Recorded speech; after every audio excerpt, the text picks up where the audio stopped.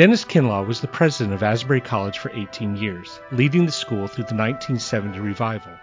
In 1983, he founded the Francis Asbury Society to promote the message of scriptural holiness. We hope you enjoy this message from Dr. Kinlaw.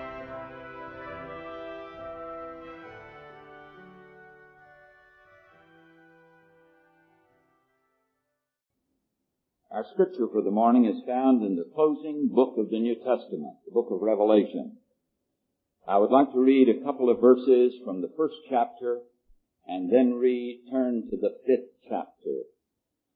The revelation of Jesus Christ, which God gave him to show his servants what must soon take place. He made it known by sending his angel to his servant John, who testifies to everything he saw, that is, the Word of God and the testimony of Jesus Christ. You will remember that the rest of that chapter gives a vision of the exalted Christ. And then in chapters 2 and 3, there are 7 letters to the 7 churches in Asia. At the beginning of chapter 4, the doorway to heaven opens, and John looks through and sees the very throne of God. Around the throne are the living creatures and the 24 elders, and they're bowing before God and they're singing, "Holy, holy, holy is the Lord of hosts. The whole earth is full of his glory." And then John sees this vision. "Then I saw in the right hand of him who sat on the throne a scroll with writing on both sides, and sealed with 7 seals. And I saw a mighty angel proclaiming in a loud voice, 'Who is worthy to break the seals and open the scroll?' But no one in heaven or on earth or under the earth could open the scroll or even look inside it. I wept and wept, because no one was found who was worthy to open the scroll or look inside. Then one of the elders said to me, 'Do not weep. See, the Lion of the tribe of Judah, the Root of David, has triumphed. He is able to open the scroll and its 7 seals.' Then I saw a lamb, looking as if it had been slain, standing in the center of the throne of God, encircled by the 4 living creatures and the elders.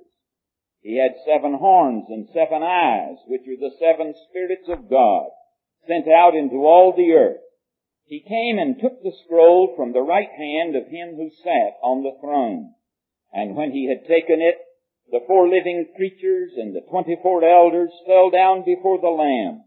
Each one had a harp, and they were holding golden bowls full of incense, which are the prayers of the saints, and they sang a new song.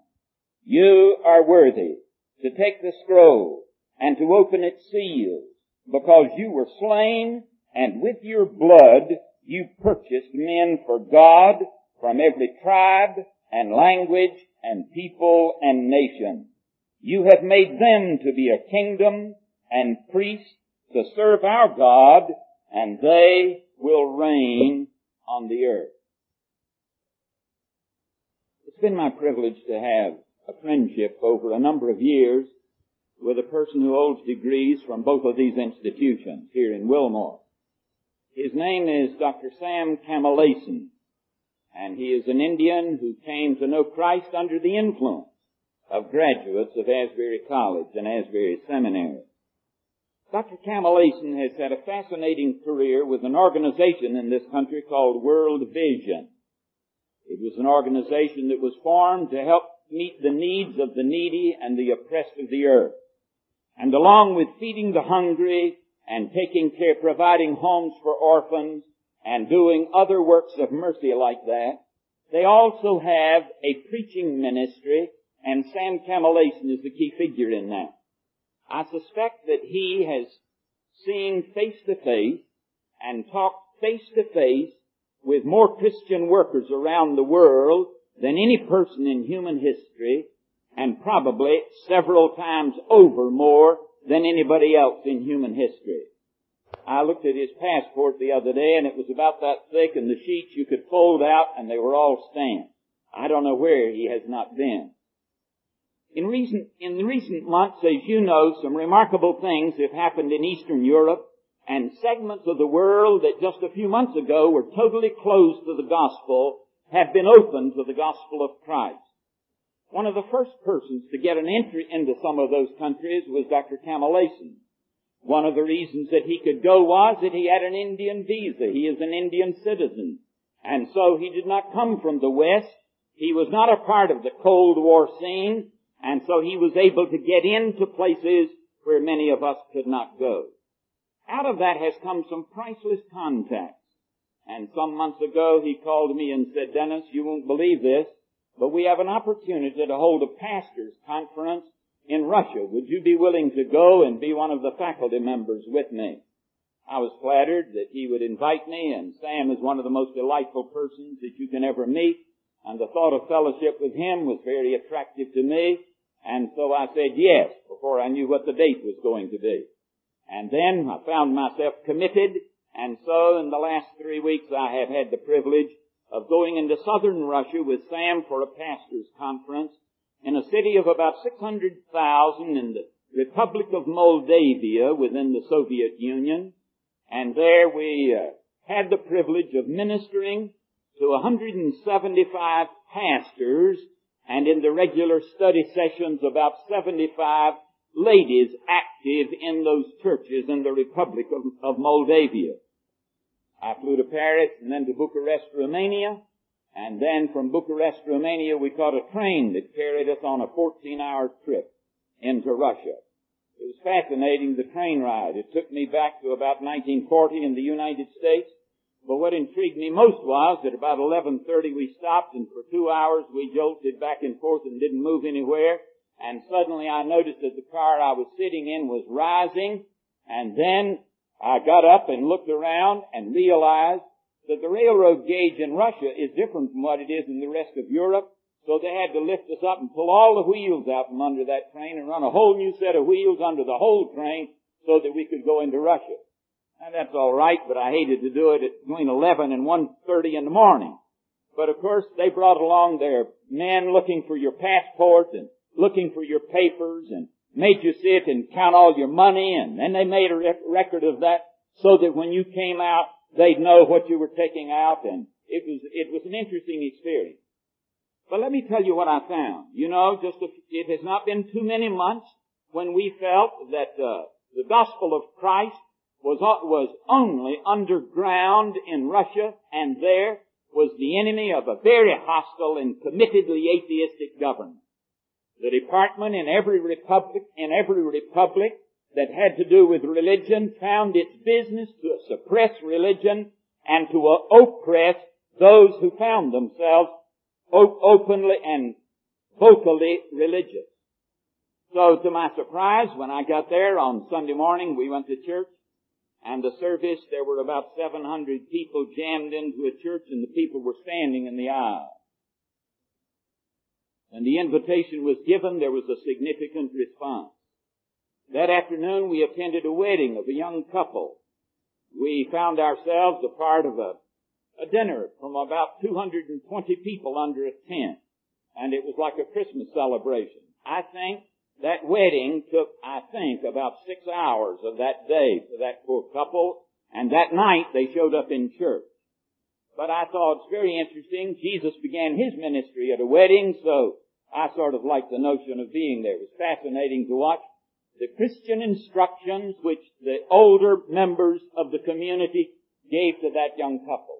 Then that evening we had a service in another church, and the crowd was too large to get in the church, and so the service was held outside, and when the invitation was given, there were those who came forward to respond to that invitation were taken inside the church for counseling.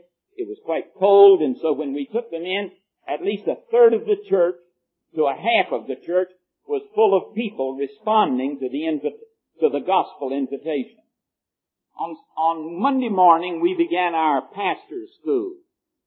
We began at 8 o'clock in the morning and ran for about 6 hours.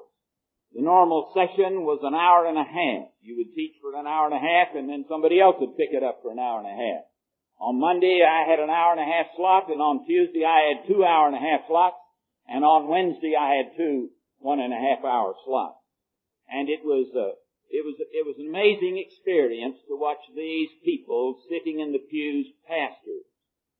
And one of the things you have to remember is that Protestants in Russia have had no opportunity for formal education. Because in Russia, over the last 70 years, if a family was committedly religious and took any part in church, then none of their children had access to college or university education. I found myself looking at those people and wondering how many church members there would be in the United States if being a member of the church meant that the children in the family would have to be day laborers the rest of their lives and could never get into any of the professions because the universities were closed to them. But you know, when I heard those people sing, I decided that maybe they were richer than some of us, and that maybe they knew a whole lot of things that we, in our sophistication and our superficiality, do not know. Every pastor that was there only by being able to devote vacation time to the conference. At first, Sam asked the bishop if he would let the conference run 4 days. And the bishop said, we cannot ask these men who give so much of their time after hours to the church to take vacation time away from their families. And he tried to bargain for 2. Sam twisted his arm and we got 3 days. But every person that was there was paying a price for the privilege of being a part of that pastor's conference. So we found ourselves spending those days with those people. It's interesting, some of the people that we met. One of the men who helped arrange this was a journalist and a poet and a novelist, a writer who was well known in his section of Russia. He had been the president of the Association of Newspaper Journalists in his republic. And so all of the media people knew him. The government realized that he was not favorable to their communism, and so he was arrested and put into a psychiatric ward and intravenously had mind-altering drugs pumped into him to try to make him a conformist to their line. It's interesting, when he came out, it was not long until he was seized again and put through the same procedure. You see, if you're an atheist, a human being is just simply one more animal and can be behaviorally trained. The assumption is the same way any animal can be trained. And so that brilliant, gifted, creative spirit was subjected to all of that. I noticed that he seldom spoke. But when he spoke, it was well worth hearing. Another one that we met had been for 6 years in the Gulag was Solzhenitsyn. Another man had been in prison for 16 years simply because he was a preacher of the gospel and had been mercilessly beaten while he was there. I question whether there was a single person in all of that crowd or in any one of our crowds who had not paid a price for his faith in Christ that none of us have ever had to pay. So I found myself moving among them, humble, simple people with great vitality and great integrity. I noticed that Sam, who always preaches, when he goes to the pulpit, he slides his shoes off because he figures he's on holy ground behind the pulpit and he won't preach in his shoes. He told me he was in some very frigid country in a Lutheran church, and it was cold as blazes, and they begged him not to take his shoes off. He said, God will take care of that. But he has that sense about him of a recognition of the holy. And you know, I felt some of that as I moved among those priceless people who have, through bitter opposition, sought to maintain their faith in Christ not only for themselves, but also for their families and for their children. Let me take a moment and just tell you who was on the team with us. The head of our team was a young man from World Vision. He comes from a Christian Missionary Alliance background. He lives in Bonn, Germany, Charles Rogers, and he spends his time in Eastern Europe now, and he was the one who put all of the pieces together from our side. He had with him a young American who must have been about 28 years of age, who was the media person, the cameraman, and the sound man, and he was a priceless help to us in all that we did. We had the head of the Canadian World Vision, Don Scott, who for many years was a CNMA missionary in Laos.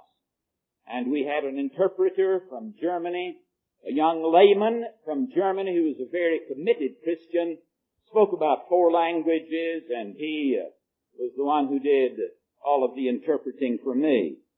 Then we had the journalist whom I mentioned, who was in every session, and we had Sam. Now, when the close of the conference came, it was interesting to watch the Spirit build. And when we came to the final session, and Sam Kamaleson gave an invitation for total commitment to Christ, it was significant to me. Every single person in the audience, every man, every woman, arose and came forward. I think it was one of the more moving moments of my life, as these people who had paid such a price for Christ said, we want to be wholly His. We want no restraints on us. We want to be out and out for Him. Now, after the conference, we had 3 very interesting experiences that tell something of the story too. On Wednesday afternoon, after we had finished our teaching session about 2:30, about 4:30 in the afternoon, we had an audience with the Minister of Culture and Cults. Now, he was the minister for the entire Republic of Moldavia.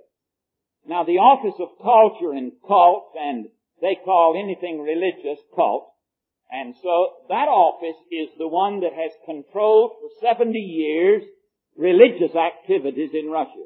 Its purpose has been to, as I said, oppress those who gave any kind of religious witness, and to destroy, if possible, the church in Russia. That's the purpose of that office. So when we went into that office, the pastors who went with us, you could sense some of their apprehension. It was sort of like walking into the very courts of the devil himself. And we sat down with a gentleman, 6'4", lean, very impressive. He had been a movie producer and a poet. Apparently this section of Russia is a section that has had great culture, a strong culture, and I met, I think, 3 poets while I was there in the brief time. But he was a very dynamic person, and he started talking to us. Now, of course, he was speaking in Russian, and all I understood was the tone of his voice. And as he spoke, I felt he was thoroughly irritated. And so I decided this is going to be a hostile experience. And then the translation began, and then the dialogue began. And I decided that the irritation in his voice was not hostility. It was deep and profound anguish of soul. He looked at us and said, I am the Minister of Culture as well as Cult. And he said, there is no such thing as human culture without religion. Wherever there is a culture, there is religious faith. And he said, our government has committed itself across 70 years to destroy the central element in human culture. So he said, the end result is that we are a people who have had our memory stripped from us. And when your memory goes, your sense of identity is gone. He said, we have stared into the very face of the devil himself, and we have come away with our flesh seared. I found my heart profoundly moved at a man who recognized the tragedy of their country and the tragedy of their culture and wanted to do something about it. And then he said, but you see, the Orthodox Church collaborated with the government and all of that. So he said, their integrity is gone, and they cannot be spokesmen now to Russia of the claims of Christ. He said, and now our Protestant segment in Russian society, there are no educated leaders.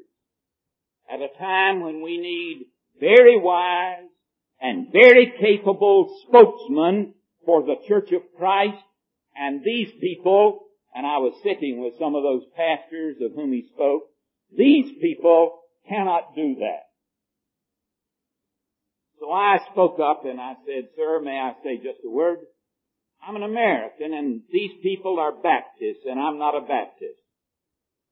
And he retorted, "Well, about everything we've learned for 40 years has been through the voice of America. I suppose we can listen to one American in the flesh."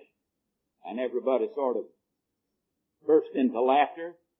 But I had enough on my heart. I wasn't about to let that faze me. And so I looked at him and said, "Let me tell you about the group of which I am a part in the United States. In 1830, it was a group remarkably like this group here. It was a group in which there were no educated people. It was a group that basically was unlearned and illiterate. But I said there was a vitality and integrity in the group. And I said before that century was out, 1 out of every 3 church members in the United States was a member of that group. And today there are 80-some universities across the American scene that have been brought into existence by that group that in 1830 had no education and no learning, but there was vitality enough, and now they have made that kind of contribution to American culture." And he blinked a little, and I felt the Lord had helped me, and I said, "There's vitality among these people. You may think they're simple, but there's reality. And there is integrity among them, and if you will give them some encouragement, they can make a contribution to your nation of which you one day will be proud that you had a chance to be a part of it." I sort of lost a bit of my heart to those Russian Christians, so genuine. We then had an interview with a newspaper editor and her staff. She was a woman of about 55 years of age. Her associate editor was sitting next to her. He had spent years in the same prison as Solzhenitsyn for political activities that offended the government. She brought in with her 4 young reporters, all girls. So out of the 6 newspaper people there, 5 were ladies. They looked to me like they were in their 20s. That newspaper has begun to devote 1 page of each issue to religious news and is devoting that page positively to promote religion. Only been a matter of months when that was illegal. That would be totally opposed to the government, and the government would have wiped it out. Now they are free to do that. We sat in a fascinating conversation with a very intelligent woman. When we got to the end of that interview, she looked over at the young ladies that were sitting at the other end of the table and asked if any one of them had anything she wanted to say. And one of them spoke up, and she said, "Yes. There are a few of us that have access to the Scriptures, but there are none of us that have any other kind of Christian literature. To understand the Scripture and to understand the full implications of Christianity, we have no help. Is there any way that you could send us books?" You see, the government wiped all of that out over those 70 years of atheism. I found my heart responding, deeply wishing we had a task force, a crash task force of people who know Russian, so that the treasures that we take for granted and that we use regularly here could be made available to people who want to know more of the Christian faith. At the end of that interview, Sam said, "Could we pray for you?" And she blinked and said, the editor, and said, "Oh, yes." And Sam prayed. When he finished praying, she looked up and said, "I do not know whether we will ever meet again, but if we don't meet on this earth, I hope to meet you in heaven." I was speechless and shocked. When we closed the time with the minister of culture, Sam said to him, "May we pray for you?" And he sort of blinked, We knew that was not a normal experience. And he said, well, yes. So Sam started praying. And if you know Sam Kamaleson, he's got this deep, mellifluous bass voice, and it began to fill that room, and he paused and made the interpreter translate so the man heard what he was praying. And when he finished, the minister turned to our journalist friend who had been in the psychiatric wards, and he said to him in Russian, I found out after we got out what he said. He said, the next time they come, I must host them first. And pointed to Sam and said, he must preach here. And I concluded that man in the ministry of culture. And he said, I must sit on the front row. We're living in a period when there is a mass of the human race that's hungry for eternal truth in a way that I suspect has never been true in human history before. Then we had an interview with the Archbishop of the Republic, the Russian Orthodox. And that was very different. When we finished that, Sam said, would you pray for us? And all of those Baptists stand to pray, so I stood and shut my eyes. And he never did pray. I don't know whether he couldn't pray extemporaneously or whether he was not about to pray with Protestants. So it was a fascinating experience. After that visit with the Archbishop, we had just a few hours before the train time to head back. And so they had planned a luncheon for us about 3 o'clock in the afternoon in one of the pastor's homes. It's in an apartment building. Almost everybody lives in dreary, drab apartments. So we found ourselves sitting at this table loaded with food. And Charles Rogers said, don't make a mistake. You're getting a larger meal than they will serve for their families on Christmas. They appreciate your being here so much they've scrimped and saved in order that they might honor you with a large meal. And he said they do that at great sacrifice to themselves. At the end of that meal, the assistant to the bishop, who was a fellow, I would suppose, about 48 years of age, a very attractive person, a laborer, but a very attractive person, had a beautiful singing voice, and when he led singing, you could feel them respond to him. He was a leader. He looked over at us and said, the bishop could not be here, he had to be in Moscow, but he said, I have some things I want to say for him. He said, first, we want to thank you for coming. We do not have language adequate to express to you our appreciation for your being here. We are indebted. Secondly, if we've done anything wrong since you came, or if in any way we have sinned against you, would you please forgive us? If we have, it was done unwittingly. And then he said, you see our situation. Our bishop is very old and will be soon retiring.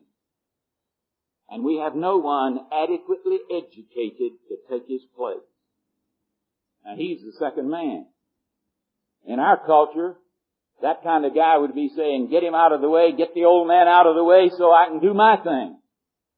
But he said, you see me, I'm too old to get an education. We have had other groups come and visit us, and we've shared with them our needs. And he said they've gone on their way, and we've never heard a word from any of them. I was sitting across the table from him, his eyes flushed full, rimmed with tears. And he said, sir, will you help us? I've never seen Sam Kamaleson discombobulated with anything. It's interesting he broke. It was one of those incredible moments. And he looked back and said, we will help you. He walked out and he said, I don't know what we promised, but we don't have any option.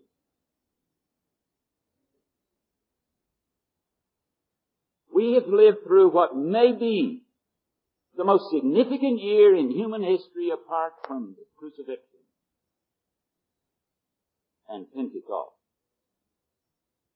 1/6 of the world's surface is found in Russia. And now those doors are wide open. And another chunk of it in Eastern Europe. And there is already a body of believers there. All they need is encouragement and prayers and technical help at certain points. They know what it means to be a disciple of Christ. But they do not have that plethora of tools that we have. And think what we, if we would give ourselves to it, could do for them. You wonder how this kind of incredible thing takes place? Let me take you back to the scripture when John looked and saw in the hands of God a book sealed with 7 seals. And they searched heaven and earth and under the earth to find somebody who could open the seals that opened the book of destiny. And there was nobody worthy. And John wept and an angel said, "Don't weep. The Lion of the tribe of Judah is worthy to open the future." And John turned and saw, standing in the midst of the throne, the Lamb slain from the foundation, who took that book that nobody else could open, the book of the future, and began to break the seal. I talked yesterday with an expert on Eastern Europe and on Russia, and he said to me, "Dennis, there was not a single soul in my knowledge of people who know Eastern Europe and Russia who believe that this kind of thing would ever be possible. And now it has happened." And all I can say in my heart is, I think Jesus has broken a seal and opened a door of opportunity. Sam was telling me about a young man in Romania when they were in the streets dying for their faith. I watched saw the buildings pocked with bullet fire, crosses with the names of those who died on them there in the square. Sam said, the mother of this young man pled with him, university student, please, for my sake, for God's sake, don't go into the street. He looked back at his mother and he said, "Mother, it is very seldom that a moment comes that takes the measure of us all. I have no option. I must go." And he was one of the ones whose name was on one of those crosses. You know, I wonder if this is not a moment that takes the measure of us. And the test, the measuring stick, is the Lamb that sits on the throne, slain from the foundations of the world, and says, "This is what I did to save a world." And he showed them his hands and his side. And now he looks at us and says, "What will you do?"